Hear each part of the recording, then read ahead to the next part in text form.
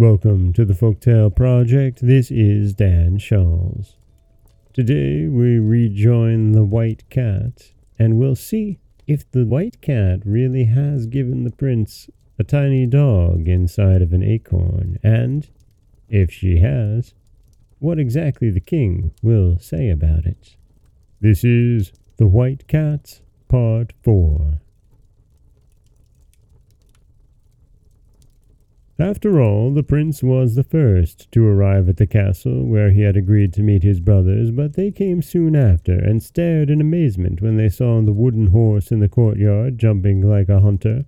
The prince met them joyfully, and they began to tell him all their adventures, but he managed to hide from them what he had been doing, and even led them to think that a turnspit dog which he had with him was the one he was bringing for the king. Fond as they all were of one another, the two eldest could not help being glad to think that their dog certainly had a better chance. The next morning they started in the same chariot. The elder brothers carried in baskets two such tiny, fragile dogs that they hardly dared to touch them. As for the turnspit, he ran after the chariot and got so covered with mud that one could hardly see what he was like at all. When they reached the palace, everyone crowded round to welcome them as they went into the king's great hall. And, when the two brothers presented their little dogs, nobody could decide which was the prettier. They were already arranging between themselves to share the kingdom equally, when the youngest stepped forward, drawing from his pocket the acorn the White Cat had given him. He opened it quickly, and there upon a white cushion they saw a dog so small that it could easily have been put through a ring. The prince laid it upon the ground, and it got up at once and began to dance. The king did not know what to say, for it was impossible that anything could be prettier than this little creature. Nevertheless, he was in no hurry to part with his crown. He told his sons that as they had been so successful the first time, he would ask them to go once again and seek by land and sea for a piece of muslin so fine that it could be drawn through the eye of a needle. The brothers were not very willing to set out again, but the two eldest consented because it gave them another chance, and they started as before. The youngest again mounted the wooden horse and rode back at full speed to his beloved White Cat. Every door at the castle stood wide open, and every window and turret was illuminated so it looked more wonderful than before. The hands hastened to meet him, and led the wooden horse off to the stable, while he hurried in to find the White Cat. She was asleep in a little basket on a white satin cushion, but she very soon started up when she heard the prince and was overjoyed at seeing him once more. "How could I hope that you would come back to me, king's son?" she said. And then he stroked and petted her and told her of his successful journey and how he had come back to ask her help, as he believed that it was impossible to find what the king demanded. The White Cat looked serious and said she must think what was to be done, but that luckily there were some cats in the castle who could spin very well, and if anybody could manage it they could, and she would set them the task herself.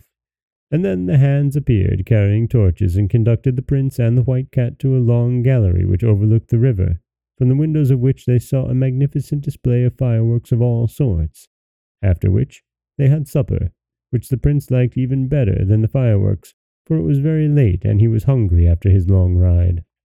And so the days passed quickly as before. It was impossible to feel dull with the White Cat, and she had quite a talent for inventing new amusements. Indeed, she was cleverer than a cat has any right to be. But when the prince asked her how it was that she was so wise, she only said, "King's son, do not ask me. Guess what you please, but I may not tell you anything." The prince was so happy that he did not trouble himself at all about the time. But presently the White Cat told him that the year was gone, and that he need not be anxious at all about the piece of muslin, as they had made it very well. "This time," she added, "I can give you a suitable escort." And on looking out into the courtyard, the prince saw a superb chariot of burnished gold enamelled in flame colour with 1,000 different devices. It was drawn by 12 snow-white horses, harnessed 4 abreast. Their trappings were of flame-coloured velvet, embroidered with diamonds. 100 chariots followed, each drawn by 8 horses and filled with officers in splendid uniforms, and 1,000 guards surrounded the procession. "Go," said the White Cat, "and when you appear before the king in such state, he surely will not refuse you the crown which you deserve. Take this walnut, but do not open it until you are before him. Then you will find in it the piece of stuff you asked me for."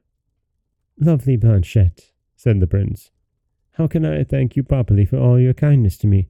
Only tell me that you wish it, and I will give up forever all thought of being king, and will stay here with you always."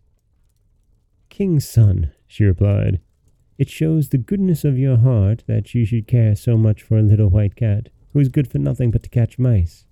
But you must not stay."